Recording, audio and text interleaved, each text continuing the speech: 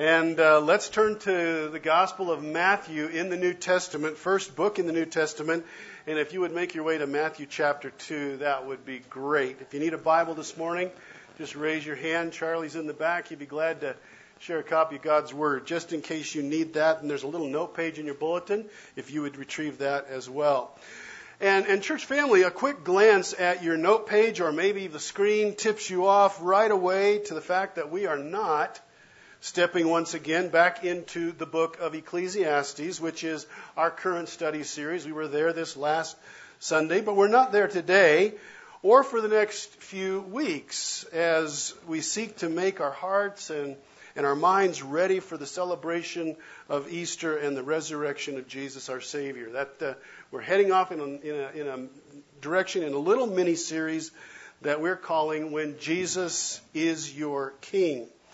We're going to step into the book of Matthew, and we're going to hang out with him in some key places where he, Holy Spirit inspired, presents Jesus to us as the King that he truly is. We've just been singing about the King, King of Kings, Lord of Lords, who lays down his life for his subjects and then rises from the dead, victor over sin, death, and the grave. And on your note page, just by way of a little bit of backstory, the New Testament opens. If you don't know your Bible yet real well, or you're kind of new to the Christian faith and all of that, the New Testament of the Bible opens with the four Gospels of Matthew, Mark, Luke, and John. And these four Gospels together form a unified and beautifully intimate presentation of the person of the Lord Jesus. From his entrance into our world at Bethlehem, through a virgin birth, through his earthly ministry, to his death on a cross, to his resurrection from the tomb, and all the way to his return back into heaven at the Father's right hand. These four Gospels give us all of that in a variety of different ways. And while Matthew, Mark, Luke, and John are united in this focus on the person of Jesus, each one presents to us a unique emphasis as they share this information. Since Matthew, for example, is writing specifically to a Jewish audience, he presents Jesus as the promised king, the son of David, the Messiah who will forever sit on the throne of Israel as her Messiah king. Many times over the course of his 28 chapters, Matthew reaches back into the Old Testament because that would be important to the Jewish reader, and he retrieves prophecies telling how Jesus is the one who was promised to come. He uniquely presents Jesus as the King. He begins his gospel with Jesus' royal genealogy, for example, tracing Jesus' lineage back, his earthly lineage back to King David. And Matthew's the only gospel who tells us about the wise men who come from a region far away to worship King Jesus and give him extravagant royal gifts. Matthew's the one who ends his gospel with the famous words, "All authority in heaven and earth has been given to me." Jesus is the King in Matthew's gospel. And because Jesus is King and Lord of all, he highlights the kingdom of heaven and Jesus as the King in a way that none of the other gospel writers do. It's a unique presentation. Mark, for his part, he presents Jesus as the suffering servant. Jesus will say in Mark 10:45, "I did not come to be served, but to serve and give my life as a ransom for many." Luke, well, he's the good doctor, and he likes to refer to Jesus as the Son of Man, emphasizing Jesus' humanity and supplying details about Jesus that are more earthy and more daily life oriented, so that you and I can identify with Jesus in all of his humanness as well as him being fully God. And then speaking of Jesus being fully God, well, that's John's focus. He wants us to come away from his gospel with no doubt about the fact that though Jesus was fully man, he is God in flesh. And that's why he says, "I wrote my gospel so that you would believe in him who is God." So 4 Gospels, 4 presentations of Jesus. But for our run-up to Resurrection Sunday, we're going to hang out with Matthew and his unique presentation of Jesus as the promised King. Today, as you will see there on your note page from Matthew chapter 2, we're going to talk about the King coming, the King who comes. Next Sunday, Lord willing, if we're here and haven't gone to heaven with him, then we're going to be on Palm Sunday, and we're going to go into Matthew chapter 21, where the King is presented to his people. And then later in that week, which is Easter week, on Good Friday from Matthew 27, we're going to consider the death of the King for us. And then on Easter morning, here at the Bible Church from chapter 28, the King will rise from the dead. So our way of preparing our hearts and our minds for a super special Easter season. At least that's my prayer. My hope for us is that we could use Matthew's words, Holy Spirit inspired, in this way. So today, church family, we're going to think about the King coming from Matthew chapter 2. The coming of Jesus from his glorious kingdom in heaven and entering our sinful world and bringing his kingdom with him. Your Bibles are open to chapter 2, yes? We're all there? All right. Now, normally chapter 2 of Matthew is a place you might expect me to invite you at Christmas time. I mean, I've done that, right? If you've been around, you know I've done that a number of times. So it's kind of cool this morning to be out of season and yet be perfectly in step with the Easter season as we open our Bibles to this place. Now, it's always rather risky to tag something as being the most, because that is a label that is so subjective and easy to be misused. But I'm going to do that anyway this morning. Besides Jesus himself, perhaps the most misunderstood and mischaracterized individuals in the Bible, I would suggest, are the 3 kings who come to worship Jesus here in Matthew chapter 2 shortly after his birth. Nearly every nativity scene includes the 3 kings, right? I mean, there's the song, "We 3 kings of Orient are, bearing gifts, we travelers afar," right? We're all familiar with these characters, with these images of these 3 kings wearing their royal garments and their crowns and riding camels as they methodically plod seemingly across the endless desert sand. And as they journey, there's always this star twinkling up in the sky above them. Where are the mischaracterizations in that presentation? Well, I'm glad you asked that question because I have some answers. There probably aren't 3 of these guys to start with. They most likely were not following a star, at least not in the usual sense of stars as we think of them as they travel. The camels. The camels are an insertion. We don't know about the camels, but that works well. They don't go directly to Bethlehem. They didn't arrive with Jesus in a manger, in a stable, and they weren't kings. Other than that, everything's really accurate, right? Which is to say, almost nothing commonly understood about these guys and this moment at the beginning of Jesus' earthly story is correct. Almost everything we will see today in Matthew's record has the potential of messing with years of some of the things that we may have held to be true about this part of Jesus' story. So, church family, really this morning, it is why these wise men from the east come at all. That's what we want to think about. Why did they come? Because that is the truth that changes them. And it just might change us as well. So let's step into the story and see what's really going on. Verse 1, chapter 2, let me read for us down through verse 3. Now after Jesus was born in Bethlehem of Judea, in the days of Herod the king, behold, wise men from the east came to Jerusalem, saying, Where is he who has been born, what? King of the Jews. For we saw his star when it rose and have come to worship him.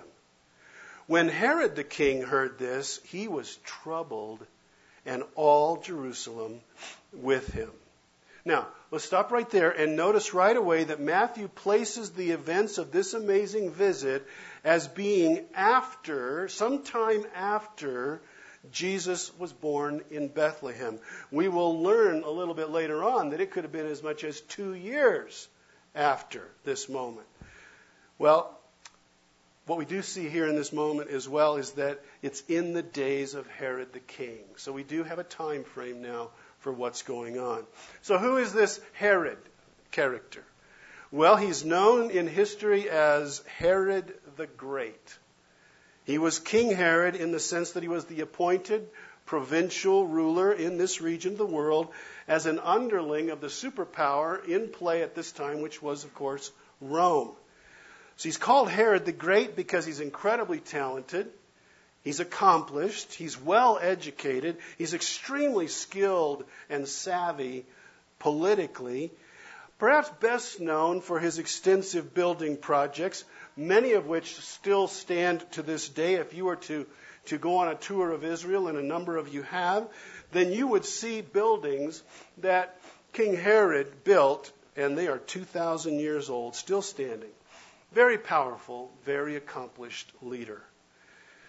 But history also remembers Herod as being exceptionally ruthless and cruel because he suffered from an over-the-top paranoia. To him, virtually everyone was a threat to his throne, to his power, to his position. And this will compel him to do some really terrible things. For example, this King Herod kills his own mother and 2 of his sons because he thinks they might be a threat to his crown. And just to make sure that doesn't happen, he kills them, his mom and his 2 sons. Because he's so paranoid, he doesn't believe anybody likes him, which may well have been true. But his ego is huge. He's so self-absorbed that he makes arrangements that upon his death, one nobleman from each of the prominent families in Israel is to be killed, just to ensure that people cry at his funeral. That's how sick this guy is. Now, I'll just tell you, that order wasn't carried out, thankfully. He wasn't around to do anything about it by that point. But this is who is in power at the time that Jesus comes on the scene. Well, one day, Matthew tells us, an entourage large enough to send the city of Jerusalem a-buzzing with amazement and questions just comes walking into the city. Who were they? Where'd they come from? Everybody's asking. What's their business here? The whole city is talking. Sometimes called magi, the ESV translates them as wise men. These are Babylonian, Persian astrologers. Now, astrology today is relegated to horoscopes and palm readers. That's how we understand this word. But in the ancient world, it was much more than that. These guys were astronomers. They are educated. They are leaders, very skilled, and they formed the advisory council for most kings in the Persian world. Extremely capable, learned, wealthy, brilliant men, scientists, astronomers, diplomats, all kind of rolled up into what Matthew calls wise men. That's who they are. And they come from the east, the region that for us today would be modern-day Iran or Iraq. We kind of know that region of the world. It's been in the news for the last few decades. We kind of got that figured out. So they're about 900 miles and a month's journey from Jerusalem. At a walking pace, it would have taken them a month to get there. Now, here's a city pulsating and longing for the Old Testament prophecies concerning the Messiah to be fulfilled. The people are longing for the King to come. And here we have this king on the throne named Herod, who ruled as a paranoid maniac with a trigger finger, and it twitched every time he perceived that there was a threat to his throne. Can you imagine, church family, anything more disturbing or seditiously dangerous in the mind of Herod than to have high-ranking officials from a foreign country come walking unannounced into his city saying, the new king's been born. Where is he? We want to see him. What do you think that did to Herod? Well, that just sent him over the top. How long do you suppose the news took to get to his throne room? Maybe 5 seconds, right? What? What new king? Who are these guys? Did you check their credentials? What? PhDs from the University of Baghdad? Really? Fluent in Hebrew? They can speak our language? No kidding. Impressive. What makes them think a new king has been born, and why here? Well, we saw his star when it rose, and we've come to worship him. That's their answer. We saw his star, and we've come to worship him. Now, that sentence is filled with a lot of mystery and a lot of intrigue. Let's begin with the star. We saw his star. They saw what most simply refer to as the Star of Bethlehem. That's what we call it today. As you might imagine, there's a mountain of conjecture concerning what this star really is. Remember, the movement of the stars was seen as a sign in the heavens. It was a foreshadowing of something in this time. This is a big deal. Something in the sky is sending a message. We saw his star. Now, we see stars and we think galaxies far, far away, right? We think Darth Vader stuff. Planets, orbits, supernovas, black holes, and Hubble telescope stuff. When we see a shooting star on a dark night, we don't attach profound meaning to it, do we? We worship. We wish it upon a star, right? We just fire up a little wish. Just a momentary bit of debris burning up in the atmosphere. That's all it is to us. But that wasn't the way it was back then. Things that happened in the sky, big deal. Now, these guys are learned and they are very sharp. They're not fringe bloggers. They're not alien conspiracy theory guys. They saw something, and that spurred them to travel 900 miles to meet a new king.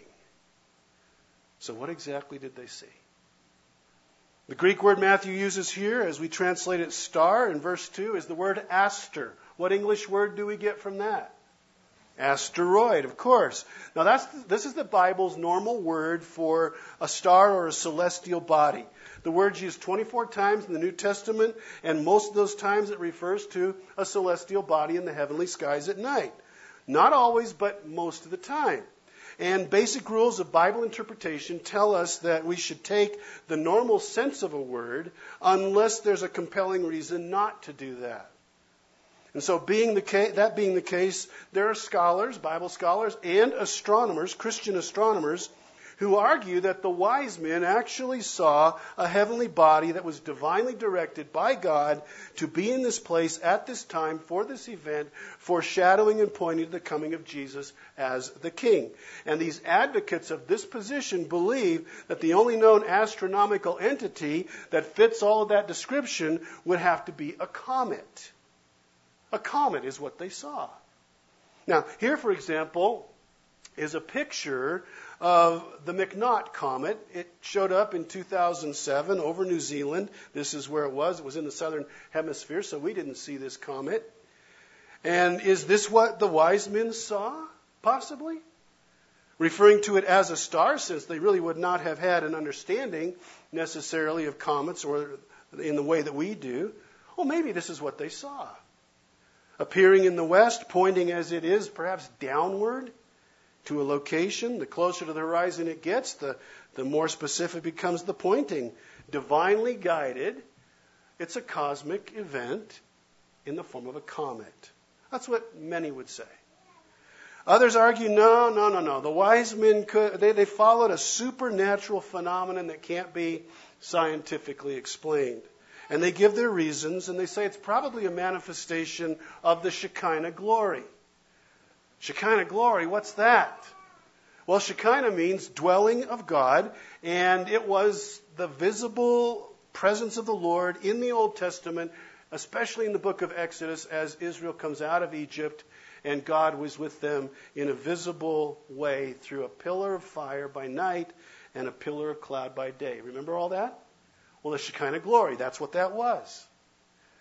It shouldn't surprise us, so goes the argument that God would use a miraculous sign like His glory to signal the coming of His Son as the divine King into the world. So is it a comet? Is it the supernatural glory of God? I don't know. You thought I would tell you, didn't you? I don't know. I'm going to leave you to do that. Do your own study and land where you think the evidence leads you in the most compelling way. For our purposes, let's be okay, church family, with just saying that a light in the heavens is being divinely directed to herald to these foreigners that a great king is born in Israel. Can we do that? Oh, I think we can.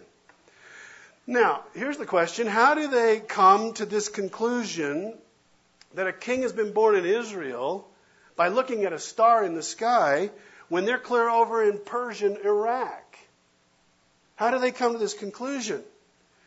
Well, here's what we think. They apparently are connecting this light in the night sky, this celestial body, with Old Testament scripture texts that they have in their possession. And we ask, well, how did they come by those? Well, there's a good chance that they were brought to Babylon, to Persia, when King Nebuchadnezzar carried the nation of Israel off into exile 500 years before this moment. Copies of parts of the Old Testament scriptures were left behind in Persia when Israel was later permitted to go back home and rebuild the nation. What prophecies might they have read? Well, perhaps ones like those at the bottom of your note page. Numbers chapter 24, verse 17 says this: I see him, but not now. I behold him, but not near. A what? A star shall come out of Jacob, and a scepter shall rise out of Israel. So this prophecy links a star to a scepter, and a scepter belongs to who? A king, right? So when a supernatural star shines in the western sky over Israel, these wise men perhaps conclude that a king has been born, just as his prophecy would have predicted. Or maybe Isaiah chapter 9, verse 2. God foretells prophetically there, through Isaiah, that the people, referring to Israel, who walked in darkness have seen a what? A great light. Those who dwelt in the land of deep darkness, on them a light has shone. Maybe these wise men are linking this text to what they see. A supernatural light has appeared over Israel. A king, perhaps, has been born. Now, if you flip your note page over, these wise men had to have known about the writings of Daniel, right? Daniel had been a great court advisor to the Persian kings several hundred years before. He would have been revered. They would have known, for example, Daniel chapter 9, verses 25 and 26. Know and understand this: from the issuing of the decree to restore and rebuild Jerusalem until the anointed one, the what? The ruler, the king, comes, there will be 7 sevens and 62 sevens. It will be rebuilt with streets and a trench, but in times of trouble, after the 62 sevens, the anointed one will be cut off and will have nothing. Now, we're saying, what in the world is that all about? Well, we're not going to get too absorbed in that because that's not our focus this morning. But this is a super specific prophecy, church family, in which God declares through Daniel in Persia that from the time that the Persian king Artaxerxes gives the order for the Jewish people to go back to rebuild Jerusalem, we know that was the year 445 BC, To the time that the Messiah King will be revealed, it will be 483 years. 69 weeks of 7 years. 408. These are smart guys. And they're putting this all together. These astronomers, scholars, diplomats connect what they're seeing in the heavens with what they have studied in the Hebrew Scriptures, and they conclude that the prophesied king has been born, and they say, let's go see him. Let's go.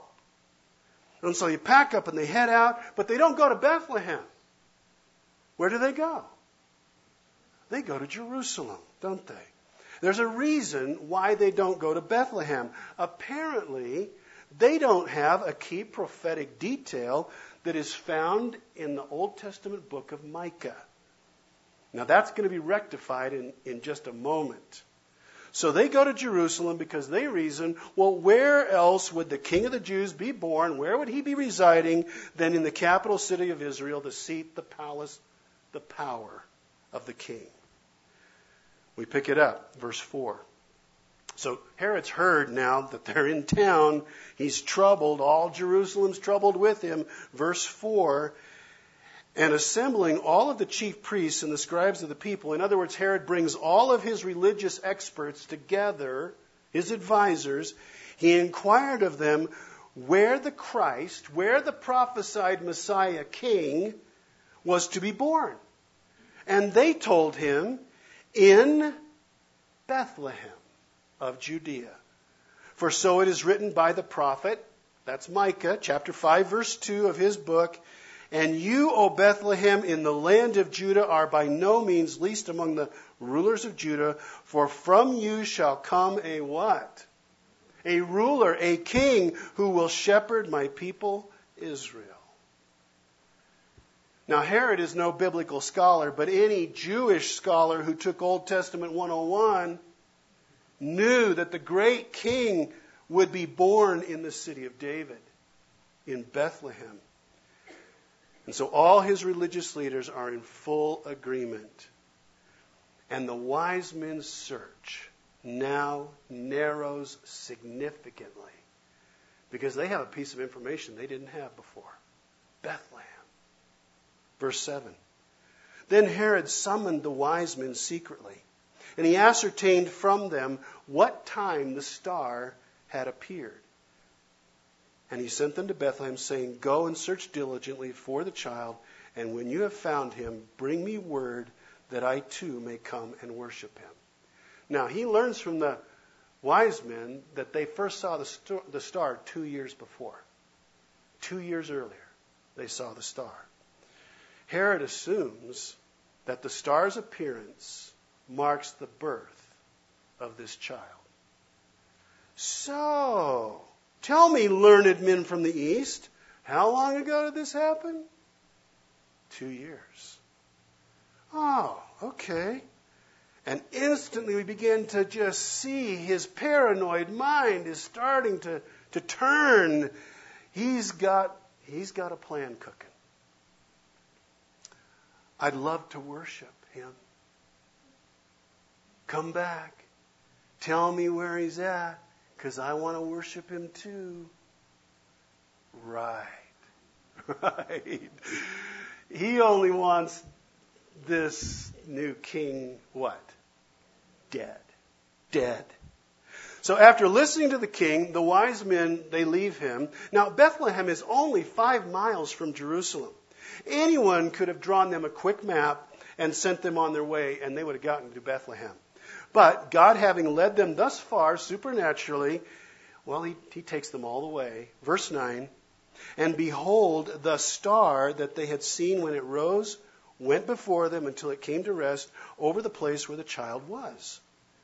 When they saw the star, they rejoiced exceedingly with great joy. Comet, Shekinah glory, some other supernatural manifestation, not super important in this moment. The wise men rejoice exceedingly because their search is about to come to fruition. They find the house where Jesus is living. Now, taking our cues from Herod and his interest in the time that the first star appeared, we can conclude that Jesus is not a newborn lying in a manger, like all the Christmas cards love to portray. He's probably a 2-year-old toddler. Verse 11. And going into the house, they saw the child with Mary his mother, and they fell down and worshipped him. And then opening their treasures, they offered him gifts, gold and frankincense and myrrh. And being warned in a dream not to return to Herod, they departed to their own country by another way. Now, tradition says there were 3 wise men because there were what? There are 3 gifts. And we make this extrapolation, which is totally unfounded. Nobody knows how many of these learned men there were in this entourage. But now we have Mary and Joseph, and can you believe how blown away they would have been when this large Persian group comes and stops right in front of their house?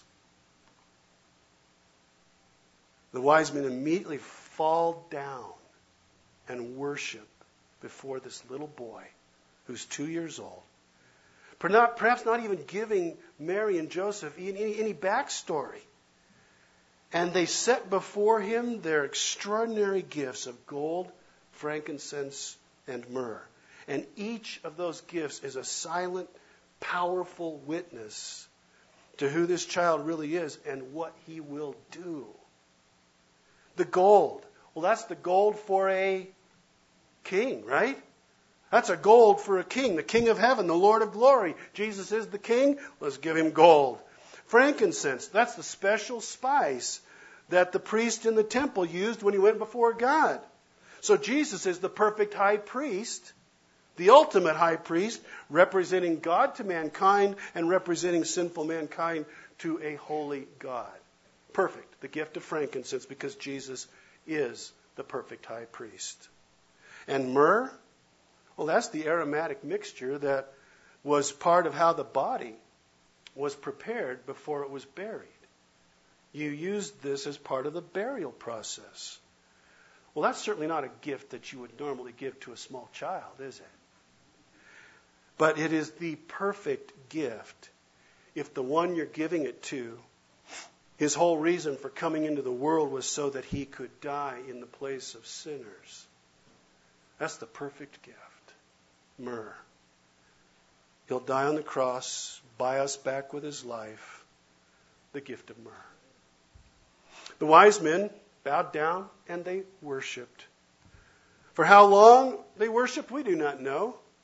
Long enough to honor the king, long enough to utterly baffle his parents, his earthly parents, long enough to burn into their hearts a memory that will last them forever. God warns the wise men in a dream not to tell Herod, and that they leave by another way. They go back to Persia. An angel warns Joseph to get out of there and to escape to Egypt because Herod's coming. Perhaps they pay for their trip with the wise men's lavish gift. Wouldn't it be just like God to pay the way? Yep. Herod finds out that he's been outsmarted, and from his demented place of paranoid brutality, he sends soldiers to Bethlehem with an order to kill every male child aged 2 and under, not just in Bethlehem, but in the entire surrounding region. And so how can we even begin to comprehend the inconsolable cry that would rise up from these mothers whose arms are empty because of what Herod has done? This part of Matthew's gospel ends with wise men making their way back, a month-long journey back home. It ends with Joseph and Mary and Jesus finding a temporary new home in Egypt. It ends with families utterly devastated in and around Bethlehem. And it ends with a deranged pseudo-king fuming that a star had announced the birth of the true king, and he couldn't get to him and kill him. And so now, as we would wrap up this well-known moment from the Bible, from the life of Jesus, can I ask each of us to ask ourselves and then answer for ourselves the question that we'll put up on the screen. Spiritually speaking, who in this story most accurately reflects me? Who in this story, spiritually speaking, accurately reflects me? Herod the Great, the religiously informed priests and scribes of Jerusalem, or the wise men from Persia? Let's tease this out for just a moment. Could I be like Herod? The wise men were overjoyed at Jesus' birth, but not Herod. For Herod, Jesus represents a threat to who he is, his position. He is, after all, Herod the Great. His whole identity is wrapped up in himself. He was king of his world. He built what he wanted, the way that he wanted it. He did what he wanted to do, when he wanted to do it. He was free, and he answered to nobody. He sat on the throne. He's the king in his world. But he knew one thing about himself. The heavens didn't announce his birth. No ancient prophecies from Holy Scripture whispered his name. No foreign dignitaries arrived to honor him at his birth. In other words, he was Herod the Great, but compared to the King of heaven, he was not that great. And this new king was a threat. Herod's reaction to the person of Jesus, I believe, church family, is a reflection of why many reject Jesus and Christianity in our own time. Jesus always represents a threat to our vision of our own personal greatness. Would you agree with that? He does that. A threat to the monuments that we build to our own self-importance. Jesus is a threat to our autonomous, independent, I answer to nobody but me pride. Agreed? Jesus is a threat to that. Jesus is a threat to our idea of moral freedom, reminding us if there is a God and God sent Jesus, then I can't live the way that I want to just for myself. I have to answer to this God, this King. Jesus reminds us of that. We think we are so and so great until our little kingdom encounters someone whose name is Jesus, whose claims and accomplishments are far greater and more glorious than ours. And that he asks for our worship and our allegiance. He's the one the ancient prophecies predicted. Someone for whom stars and angels appear when he enters the world. If Jesus is God in the flesh, if he is the King of heaven, born supernaturally of a virgin, then I am Tim, the not so great. I'm not autonomous and independent, and I am not, it's all about me, Tim. If he is who he says he is, then it's all about him. And that's a threat. We see the lordship of Jesus not only in his resurrection, which we'll celebrate in 2 Sundays, we see his kingship at his birth into our world. He begins his life as the glorious King of heaven, come to this little speck of dust. His kingship places a moral and spiritual ultimatum upon the pride of my life. Unless we bow down to this King who has come, we don't want him in our life, and we'll do whatever we can to keep him out. Many people stumble on Jesus at this very point, don't they? Like Herod, their pride and their self-importance can't tolerate a rival, can't tolerate a king. Nobody can tell me what to do. Really? Nobody can tell you what to do, even if he's the king of the universe? Might we be like Herod? Could that be possible? I don't want this king in my life. Second question, could I be like the religious leaders? It's a pretty shocking picture if you stop and think about what's happening in this moment. When asked where the Messiah would be born, the priests and the scribes rolled their eyes and said, duh! Everybody knows the prophecy of Micah. He's going to be born in Bethlehem. But let's not miss this. Even with the incredible news of a guiding star and a heavenly light aligning with biblical prophecy from the Old Testament and scholars arriving from far, far away, not one of these religious persons in Jerusalem has enough personal interest to walk 5 miles to Bethlehem and check it out. I find that amazing, don't you? These are religious experts. The Old Testament specialists. Spiritual stuff is what they do. If anyone, we might think, would make the 1.5-hour walk down the hill to Bethlehem to check out this potentially earth-shattering, life-changing development, it would be these guys. But they don't.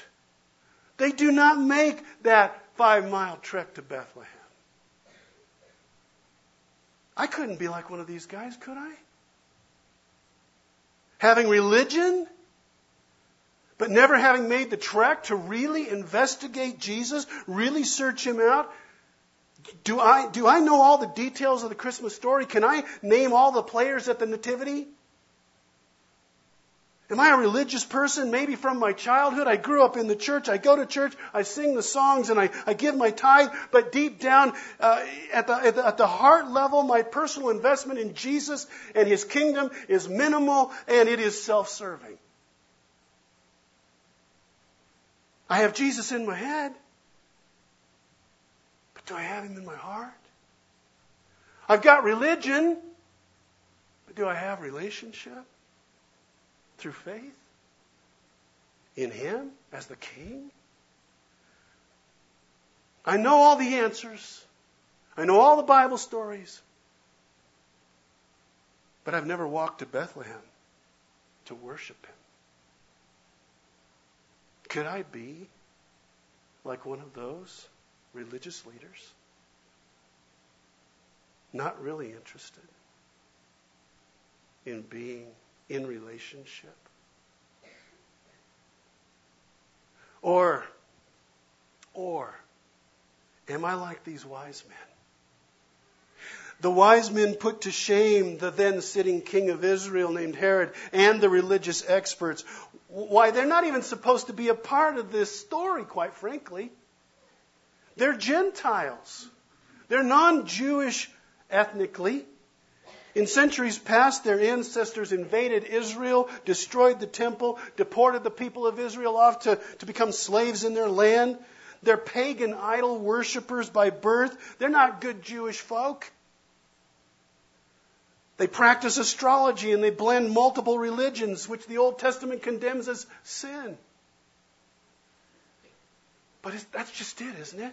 That's just it. Who did Jesus come to save? Who did He come to save? Who flocks to Him in the Gospels while the religious types push Him away and want nothing to do with Him? Who comes to Jesus in Scripture? Oh, it's the riffraff. It's the tax collectors, church. It's the thieves. It's the prostitutes. It's the Gentiles. And yes, it's the astrologers. The Gentile astrologers bow down before Jesus. And that, I would suggest to you, is just a preliminary hint of all that Jesus' story as Savior King is going to unveil. They're a picture of who Jesus came to save. From the beginning, even a small toddler is worthy to be worshipped because He's the King. The King promised from long ago. I believe that's why the wise men are included by the Holy Spirit in Matthew's Gospel. It's because it's the marginalized and those most likely to not be saved who have hope. and they follow. And they search until they find. And then their lives are transformed. It's why they have the hunger and the desire. Where is he who has come, who's been born King of the Jews? We want to worship him. A loving and gracious God placed that hunger in their hearts, gave them their sense of need. And he rearranges their world and even the heavens in this case to make sure that people like that have the opportunity, the unspeakable privilege of bowing before the Son of God who is King. So what about us? Today, God's not using stars to tell us that Jesus has come. Now he uses his holy word, the Bible, and perhaps other Jesus followers whose lives have been transformed by Jesus. And he has you, he has all of us here in Matthew chapter 2 today. Are we, all of us, church family, all of us, are we all wise enough to bow down before Jesus as Savior and King? All of us in this room? You might have come here today. It is possible that you came here today too invested in your own agenda and your own greatness to allow Jesus to have the throne of your life. You could still be sitting on the throne of your life right now. That's how you came in this room. You may have sat down today drawn to spiritual notions that you've collected over a period of time, but you've never gone all the way to Bethlehem. You've never given your heart to the King. Could be. That's how you came today. But here's the truth. By the simplest expression of personal faith in who Jesus is and what he has done for sinful humanity, dying on the cross to pay a sin debt we could never pay, rising from the dead to prove that he's more powerful than sin, death, and the grave, we can become like the wise men and replay their faith journey that brought them to worship at the feet of Jesus. Those wise men didn't know about Jesus' death on the cross. They didn't know about his resurrection. They simply knew he's the King. The wise men bowed down because the King has come. May we be like them. Amen? Let's pray. Let's pray. How kind of you, Heavenly Father, Lord Jesus, Holy Spirit, to preserve for us this amazing moment in the story of our salvation, our redemption. And thank you for giving us this picture that really speaks to the spiritual truths of our time. There are those who want nothing to do with Jesus because he's a threat. And if that be you this morning, if you've always felt like you need to be the king of your life, maybe today is the day that God is inviting you to step down off the throne of your life, give that throne to Jesus, and you bow in worship of him because he's Savior and Lord. Maybe that's what God's calling you to do today. Or maybe you have had a lot of religion, but you have not had much relationship. Maybe today's the day when you make that trek to Bethlehem and you bow at the feet of Jesus because he's your King and he deserves your worship. And I know that many in this room are wise. You know who Jesus is. You know what he's done. You've given him your life because he's the King. And you are glad to be a subject in his kingdom, knowing in your heart of hearts that he, the King, died for you and rose from the dead. Lord, thank you. Thank you for letting us see Jesus in this special way today. Thank you that you sent him to us. Our King has come. We love you, but only because you loved us first. And all God's people said, amen and amen. Let's stand, church, let's sing before we head home.